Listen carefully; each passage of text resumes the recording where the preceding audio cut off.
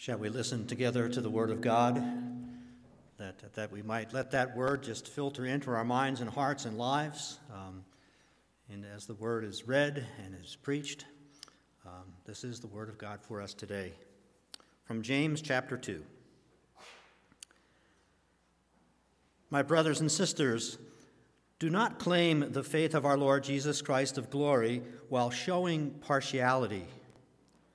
For if a person with gold rings and fine clothes come into your assembly, and if a poor person in dirty clothes also comes in, and if you take notice of the one wearing the fine clothes and say, "Have a good seat here and a good place, please," while to the one who is poor you say, "Stand there," or "Sit by my footstool," have you not made distinctions among yourselves and become judges with evil thoughts? Listen, my beloved brothers and sisters. Has not God chosen the poor in the world to be rich in faith and to be heirs of the kingdom that he has promised to those who love him? But you have dishonored the poor person. Is it not the rich who oppress you? Is it not they who drag you into courts? Is it not they who blaspheme the excellent name that was invoked over you? If you really fulfill the royal law according to the Scripture, you shall love your neighbor as yourself, you do well. But if you show partiality, you commit sin and are convicted by the law as transgressors. For whoever keeps the whole law but fails in one point has become accountable for all of it. For the one who said, "You shall not commit adultery," also said, "You shall not murder." Now, if you do not commit adultery, but you murder, you have become a transgressor of the law. So speak and so act as those who are to be judged by the law of liberty. For judgment will be without mercy to anyone who has shown no mercy. Mercy triumphs over judgment. What good is it, my brothers and sisters, if someone claims to have faith but does not have works? Surely that faith cannot save, can it? If a brother or sister is naked and lacks daily food, and one of you says to them, "Go in peace, keep warm, and eat your fill," and yet you do not supply their bodily needs, what good is that? So faith by itself, if it has no works, is dead. But someone will say, "You have faith, and I have works. Show me your faith apart from works, and I by my works will show you faith. You believe that God is one. You do well. Even the demons believe and shudder. Do you want to be shown, you senseless person, that faith apart from works is worthless? Was not our ancestor Abraham justified by works when he offered his son Isaac on the altar? You see, that faith was active along with his works, and by works faith was brought to completion. Thus the scripture was fulfilled that says, "Abraham believed God, and it was reckoned to him as righteousness, and he was called the friend of God." You see that a person is justified by works and not by faith alone. Likewise, was not Rahab the prostitute also justified by works when she welcomed the messengers and sent them out by another road? For just as the body without the spirit is dead, so faith without works is also dead. The word of the Lord.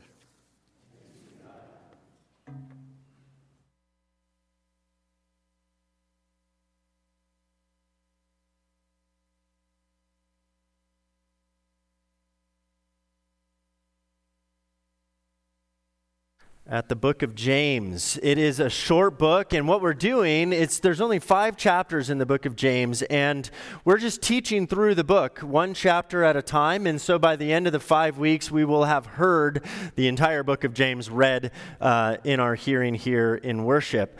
James is a difficult book to study, and it's different than many of the other books in the New Testament because James has a unique style of writing.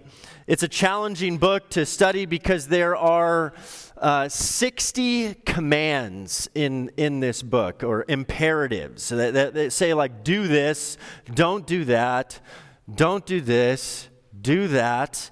And there's, out of 108 verses, there are 60 commands. I mean, that's a lot of instruction. Over half the book is direct instruction. It's kind of hard to read a book like that. It's also challenging because his logic is really scattered. In one chapter, he'll start to develop a theme, and then he'll leave that theme and start talking about something else, and then he'll come back to that theme that he left, and he'll deal with that, and then he'll throw out another theme, and then he'll come back to the second theme, and so on. Someone once gave me an image for understanding how to understand the book of James and how to read the book of James that I have found really helpful. Reading the book of James is like standing at the edge of a lake, and you're watching him. He takes a rock and he throws it out into the lake, and it makes a big splash, and at its point of impact, it forms these rings that go out. And so this is very much like how James writes and thinks. He throws out a thought like a big rock, and then there are these ripples, and sometimes they're illustrations or parables or little stories that illustrate the big thought. And then he'll throw out another big rock, and he throws it out, and the ripples start to form, and then the ripples from the other thought or idea start to overlap with those ripples, and that's kind of how he writes. It's not linear. It's much more like a literary work of art. It's kind of like a New Testament book of Proverbs. And so what makes James so different than Paul is that Paul is writing from a Greek perspective. He's writing in the tradition of classical rhetoric of ancient Greece with linear thought progression. And James is writing in the Jewish poetic tradition of the ancient Hebrews, of the prophets and the Psalms and the Proverbs. And so there are three big ideas that James throws out into his letter, and then he returns to these, and he extrapolates on these big themes throughout the book. But everything in the book can be found within these three themes. The nature of faith, like what is faith? How does it work? What's it all about? The character of God, like who is God? What is God like? And the meaning of Christian behavior. The meaning of Christian, in light of this, what does it mean to be a follower of Christ? And we'll see all three of these reflected in our chapter for today in chapter 2. Before we get there, I just want to remind you that James was the first bishop of the Christian church. And you can read about this in the book of Acts. It was during a time of rampant persecution, and that's why James is writing so much instruction, because there's so much temptation and so much pressure to abandon the faith. They're scattered, dispersed throughout the Roman Empire, and there's a whole lot of persecution. James was martyred, brutally martyred, right before the Jewish War of 66 AD, when the temple was destroyed. So probably right before that is when he died, and right before that is when he wrote this letter, most likely from Jerusalem. And the purpose is to give encouragement to these young Christians who are struggling with their faith in the face of persecution. James is saying, here's what it means to be a follower of Jesus in the midst of this. And you might remember that Pastor Bree reminded us that James was the brother of Jesus, the half-brother of Jesus. And so a lot of what James says, you can hear echoes in the teaching of Jesus. In fact, I think that the book of James is an entire commentary on the Sermon on the Mount, and maybe we can get to that a little bit more next week. But chapter 2 is broken up into two parts. Two sections. The first part of chapter 2 deals with the second two themes in the book of James, namely the character of God and the meaning of Christian behavior. James begins, "My brothers and sisters, do you, with your acts of favoritism," so he's talking about Christian behavior, "do you with your acts of favoritism really believe in the glorious Lord Jesus Christ?" In other words, he's saying, I'm seeing you function in a way that looks very much like the Roman Empire. The Roman Empire has a caste system and classes and all kinds of favoritism. Being successful in Rome is all about who you know and where you find yourself on the ladder in that empire.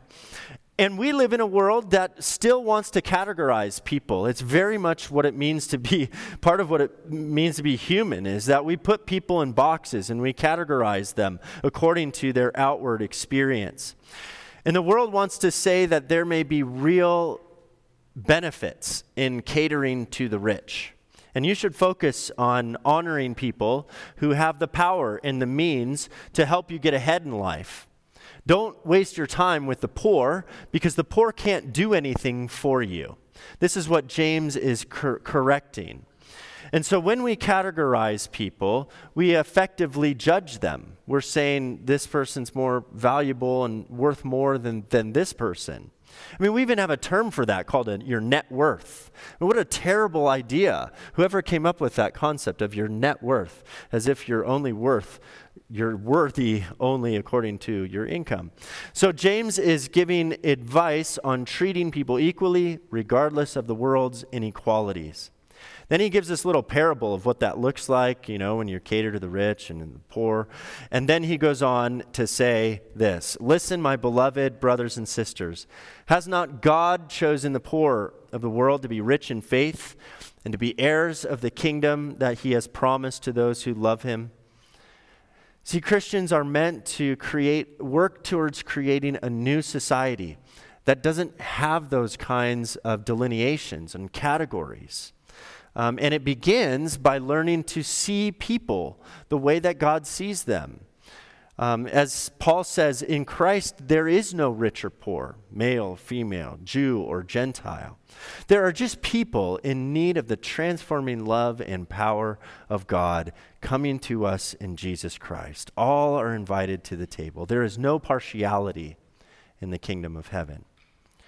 When I think about this teaching and what this looks like when it's lived out in a beautiful way by a person, I couldn't help but think this past week, at least, of good old Mr. Rogers, the Reverend Fred Rogers. His entire television program for children was born out of this vision of wanting to see children in a way that the world doesn't even see them. That even though a child is dependent on the adult world, nevertheless, that child is valuable and worthy and has a voice and is even worth airtime on television. There was in 2016, there was an episode on NPR's StoryCorps where they interviewed Francis Clemens. You remember Francis Clemens? He played the role of friendly Officer Clemens on Mr. Rogers' Neighborhood for over 25 years. And he was interviewed in 2016 on StoryCorps. Clemens was the first black actor to have a recurring role on a children's television series. And Fred was going out on a limb by casting him as a police officer. Clemens knew this, and he wasn't interested in this. He expressed reservations to Fred about this. As he was reflecting on this in the interview, he said, "I grew up in the ghetto. I didn't have a positive opinion of police officers. Policemen were sicking police dogs and water hoses on people in the 60s where I grew up. And I really had a hard time putting myself in that role. And so I was not excited about being Officer Clemens at all." Nevertheless, Clemens actually agreed to take on the role. And over the decades he spent on the show, there was one scene in particular that had a huge impact on his life. He remembers with great emotion. It was from an episode in 1969 in which Rogers had been resting his feet in this plastic pool on a hot day. Clemens recalls, he says, Fred invited me to come over and to rest my feet in the water with him. The icon Fred Rogers not only was showing my brown skin in the tub with his white skin as two friends, but as I was getting out of that tub, he was helping me dry my feet. That's an image of Maundy Thursday in a children's television show. Clemens went on to say, he says he'll never forget the day that Rogers wrapped up the program, as he always did, by hanging up his sweater and saying, "You make every day special just by being you. And I like you just the way you are." This time in particular, Rogers was looking at Clemens. And after they wrapped up, Officer Clemens walked up to Mr. Rogers and said, "Fred, were you talking to me today?" And Fred said, "I've been talking to you for years, but you heard me today." Clemens said, "It was like telling me I'm okay as a human being. That was one of the most meaningful experiences I've ever had." We need to learn how to see people with the eyes of God, not through the eyes of the world. And remember, I said there were three rocks, or three main themes in the book of James. We see two of them in that first section, the meaning of Christian behavior. Why are we to show no partiality? Because God doesn't show partiality. God doesn't show favoritism. That's the second theme, the nature and character of God. And so these two themes get woven together, and they overlap like ripples in a pond. Now we look at the second part of this chapter, and we're going to see the first theme, which is the nature of faith. The nature of faith. Now, James started threading this theme about the nature of faith in chapter 1, which Pastor Bree mentioned and talked about last week, and reminded us that faith is something that grows through the testing and trials and through perseverance in the face of hardship. And now he left that theme, and he started to pick up the other two themes, and now he's coming back to that theme in one of the most famous passages, probably the most famous passage in the book of James. In these 12 verses, he uses the word faith and the word works 11 times each.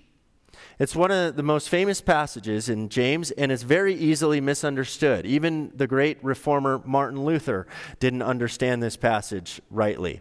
James writes, "What good is it, my brothers and sisters, if you say you have faith but have no works?" I want to pause for a moment and look at the word works.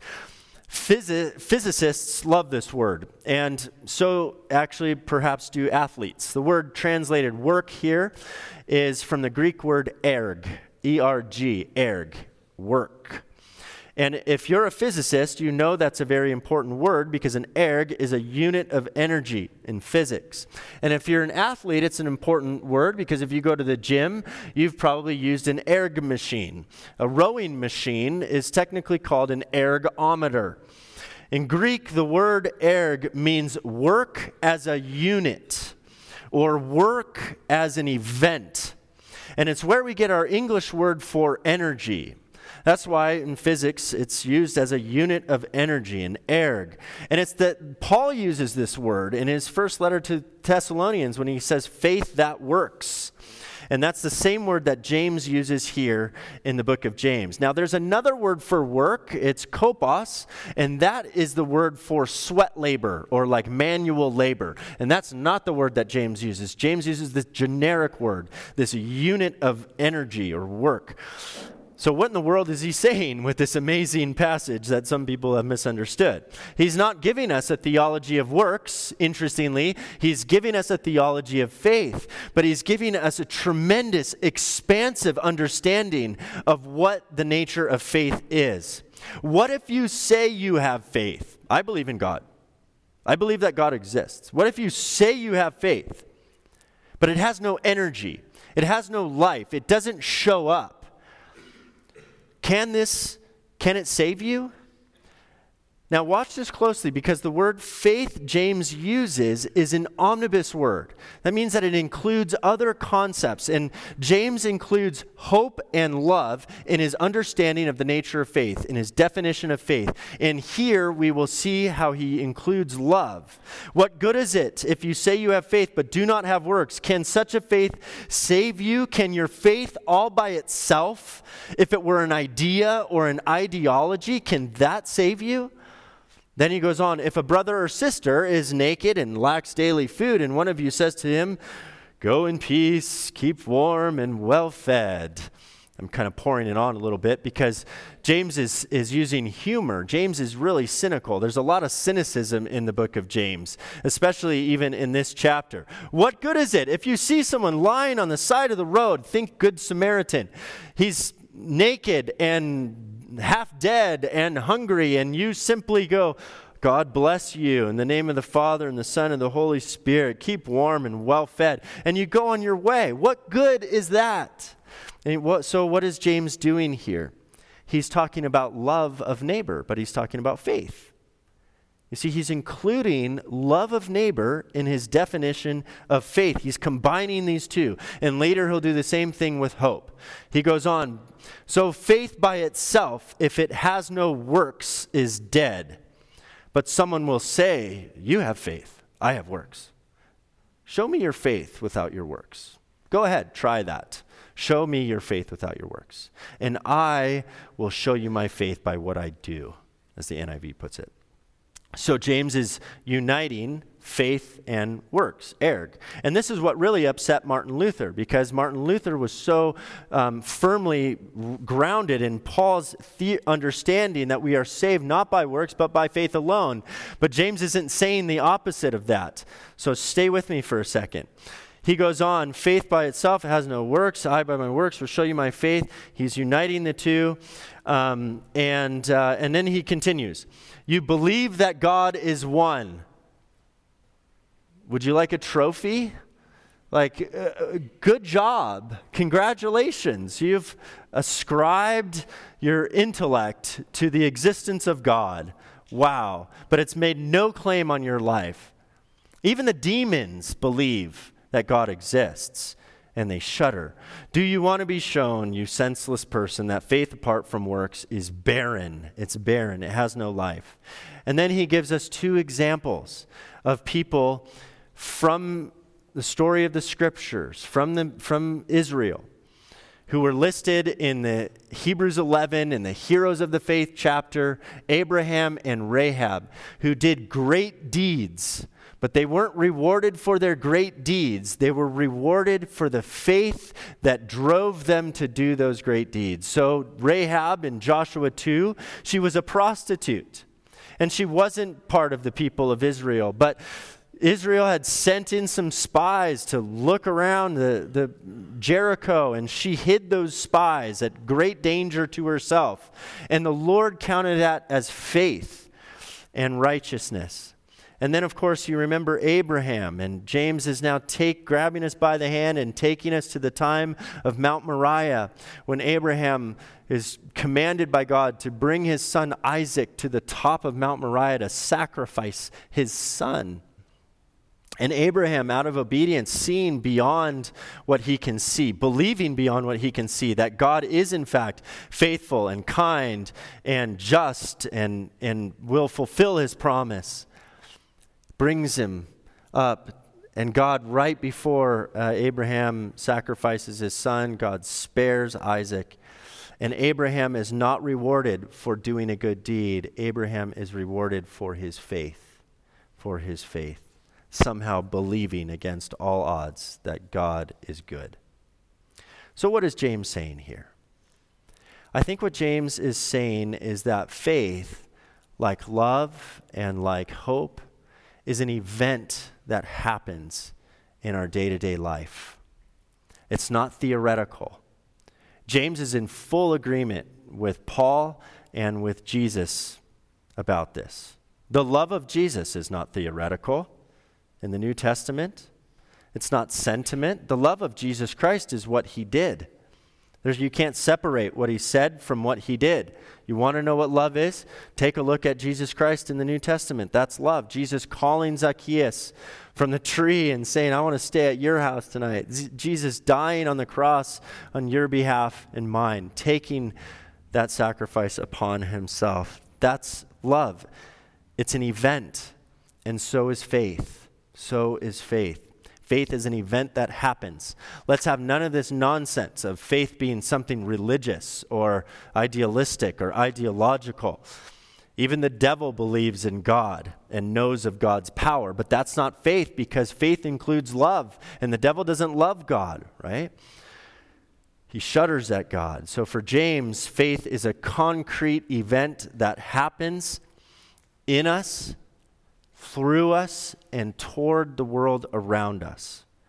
It's a growing word for James. Faith has its ups and its downs. It has its strengths and it has its doubts. And with ups and downs, we grow in our faith. For James, we discover that our faith can survive even in the midst of the greatest hardships and trials that these witnesses experienced in their lives, because as we focus our gaze on the love of God in Jesus Christ, what is in Jesus is transferred to us, namely the faith of Jesus Christ. It's not our faith that we muster up out of nothing. It is the faith of Jesus Christ that comes to us, and it becomes like an event in our lives. And so from James 2, I'll wrap it up here. Remember to practice showing no favoritism. Go out of your way to lift up those that the world wants to exclude, those who cannot benefit you in your worldly endeavors. Try to become aware and even gently correct yourself if you think of if a thought of partiality intrudes into your life. God sees us all as his children, and we can learn to see with the eyes of God too. And second, remember that faith is an event that happens in your life day to day, in you, through you, and toward the world around you. Every time you say yes to Jesus in your life, and you seek to show that through the love of neighbor. What costs God much cannot be cheap for us. And that's the good news for us today. In the name of the Father, and the Son, and the Holy Spirit. Amen.